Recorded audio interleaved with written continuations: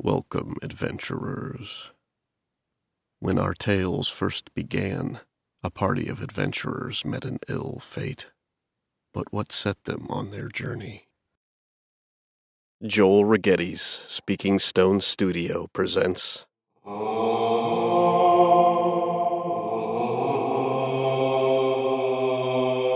Tales from the Dungeon.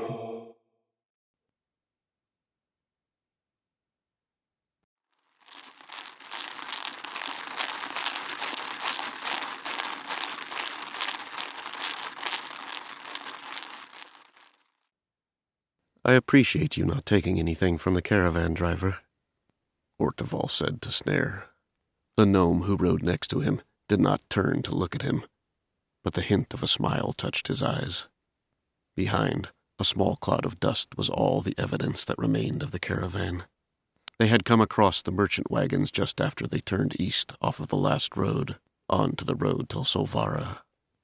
The driver had hailed them, hopping down off the lead wagon and asking from which direction had they traveled. Orteval had said they had come from the south.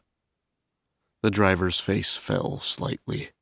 He was traveling north to Jamato and was hoping to get news of the road ahead.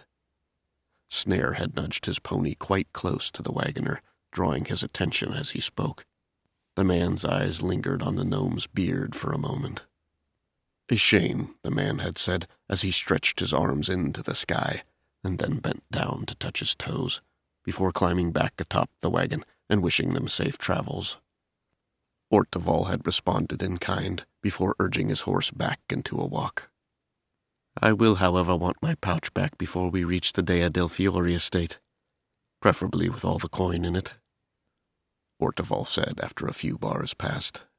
The twinkle went out of Snare's eyes, lips falling into a scowl.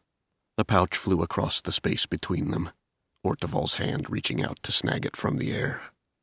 Orteval tied the pouch back to his belt, but loosely.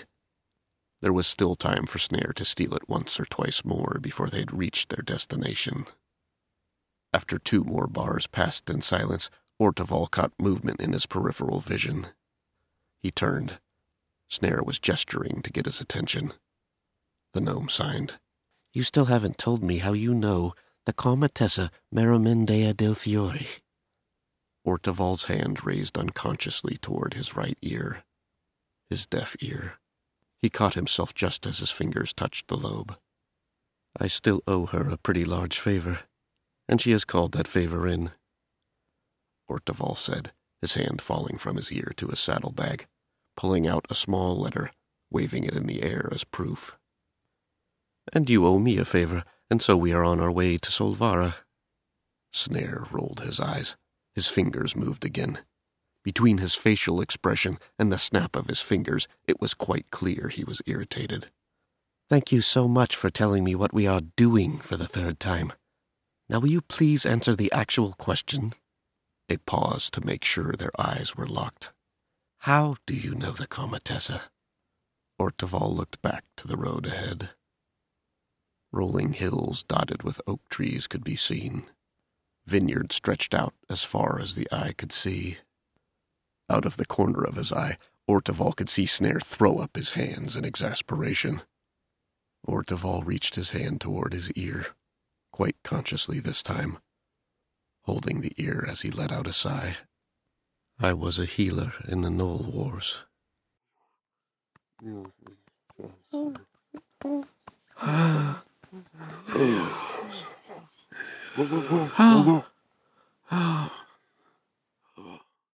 "No more time for bandages or magic, Private. Get these soldiers on stretchers and get this tent packed up," the sergeant barked. Orteval looked up from the soldier on the ground before him, the captain catching his eyes. "The front line has collapsed. We need to get these wounded evac'd and get the hells out of here." Orteval looked back to the soldier before him. She bled heavily from a deep and jagged cut just under her rib cage. It had already completely bled through the bandages Orteval had just applied. He reached up to check the pulse again. It was weak and erratic. She wouldn't last long. "Private!" Orteval's eyes flicked up to the red-faced sergeant. "I know you just heard me." The face then betrayed a bit of sorrow, eyes falling to the soldier. "We don't have time to save them all, Private. If we are here in another half-bell, we could all be dead." The sergeant held his gaze for a moment longer. Orteval stood and touched his pointer finger to his brow, palm face out, in a salute. The sergeant nodded, turned, and left. As soon as the flap closed, Orteval fell to his knees and reached out to check the pulse one more time. Was that a flutter? His right hand grasped the silver medallion with the depiction of the gray wolf that hung around his neck, left hand pressing to the bloody bandage. He closed his eyes and whispered, "Rezelia, grant me your acceptance and grace. With your knowledge, heal this wound." The medallion grew cold in his hand as the other hand on the wound grew warm. The soldier before him gasped, sucking in a deep breath, brown eyes fluttering open. Her arm reached out, grabbing Orteval's mail shirt. "Where am I?" Orteval placed a hand over hers in reassurance. "You're at the frontline med evac point." A look of fear and panic came to her eyes. Orteval tried to calm her. "You are going to be okay, but we are moving. The front line has collapsed." The fear did not leave her eyes. "She's on, unit. They are trapped. Their position was overrun. They have fallen behind enemy lines." Just at that moment, Corporal Burnev and 2 other privates pushed into the tent. The corporal looked to the soldier, and then to Orteval. "Private, you were told to get these patients on stretchers." A pause. "You want to do this with a snarl of gnolls breathing down our necks? Move your arse, Private." Orteval looked at the soldier, and then dropped his eyes. "There is nothing to be done. If they have fallen behind enemy lines, they are lost." The soldier grasped his shirt tighter. "No, they are not. Captain Fiore is with them. Ain't a gnoll alive gonna take her down. She has 3 wounded with her. She won't leave without them." The medallion, still clasped in his right hand, went cold. Orteval let out a sigh. "Private!" the corporal yelled. Orteval squeezed the soldier's hand and then leaned in and whispered. The panic left her eyes for the first time. She let go of his shirt, and he helped her up. She leaned on him, whispering into his ear as he escorted her from the tent. Just outside the tent, he directed her to where other wounded, still able to move on their own, were gathering. Orteval returned into the tent. The other 6 wounded had been placed on stretchers, the first of which was being lifted and carried out. He made his way to the supply shelves and began packing potions into a satchel. 6, 8, 10. Bandages and some pure spirits for cleansing.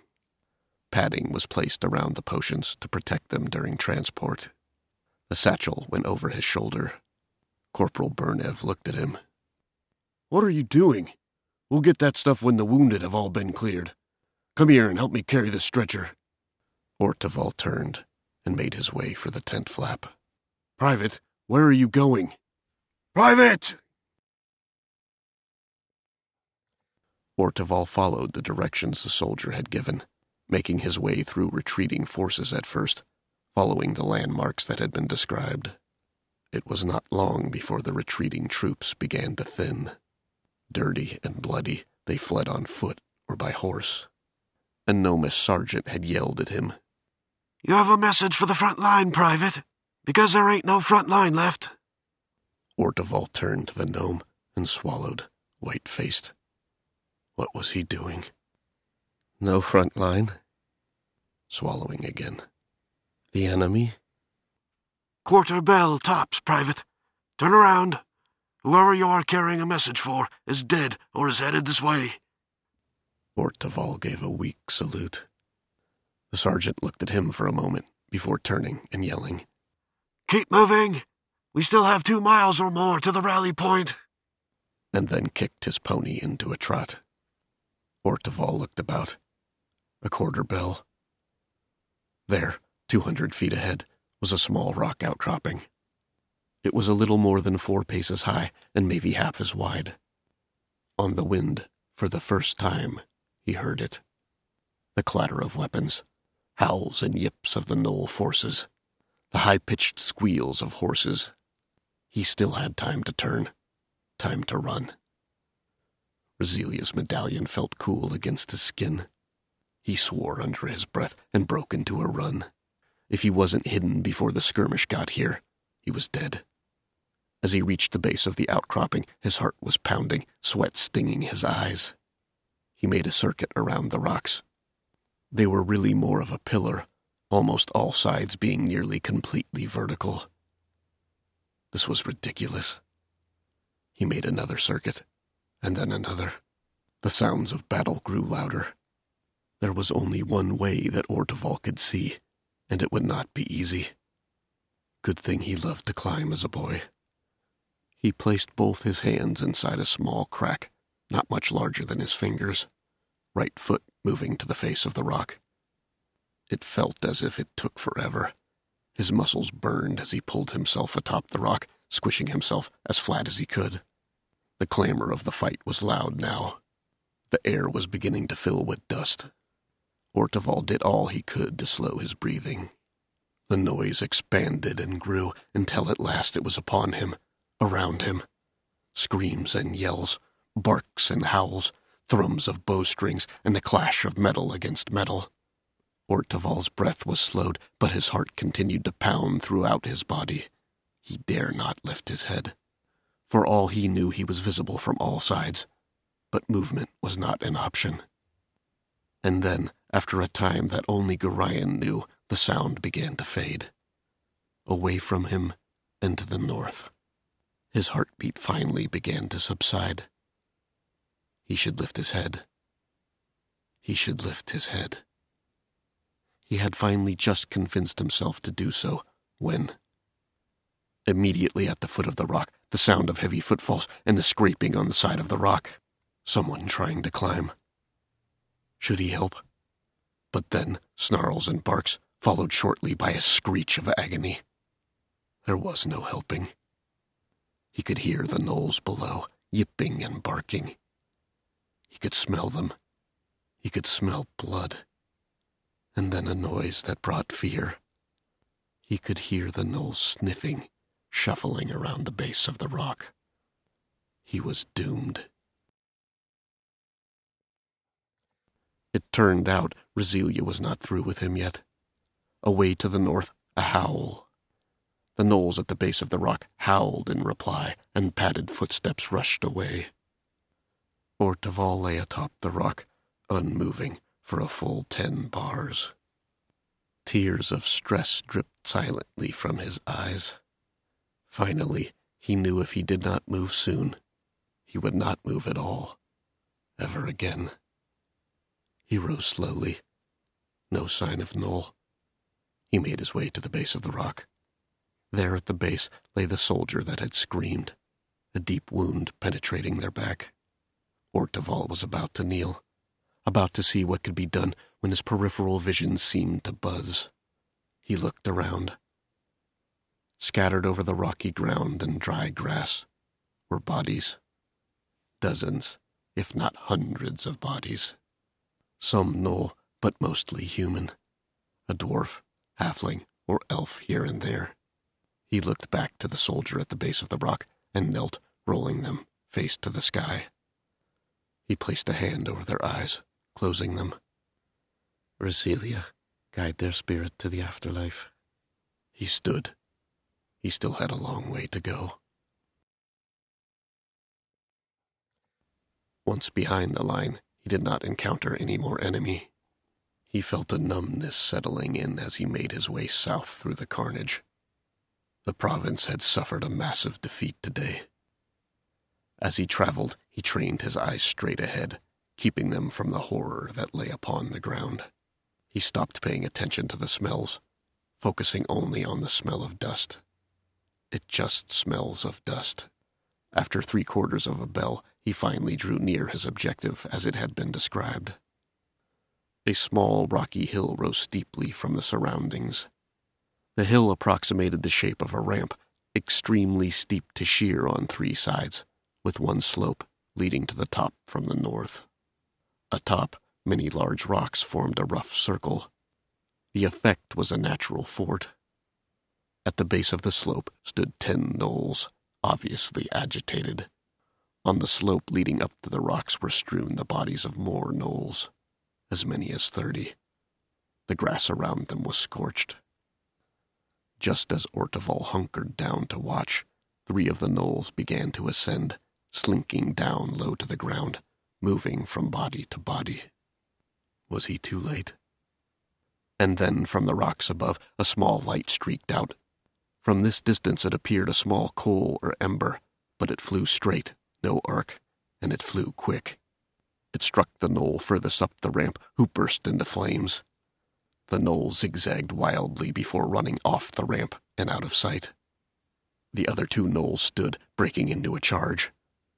A blue ray struck the first, ice forming on its fur, motion slowing to a crawl. The third made it into the rocks, quickly followed by a muffled yelp. 10 beats later, the body of the gnoll was cast unceremoniously out of the makeshift fort. A voice called out, "There are 30 of us up here. We have all the food and water we need. I personally can throw fire and ice all day." A pause. The gnolls began to pace at the bottom of the hill again, yipping and snarling.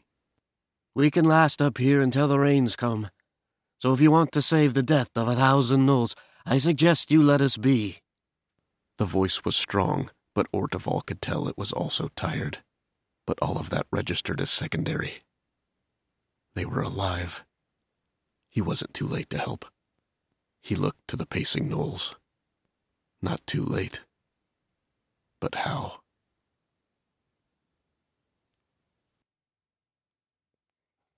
Will Orteval be able to save the besieged soldiers, or will the savage gnolls finish the job? Stay tuned next week for the conclusion of Favors, Follies, and Fate.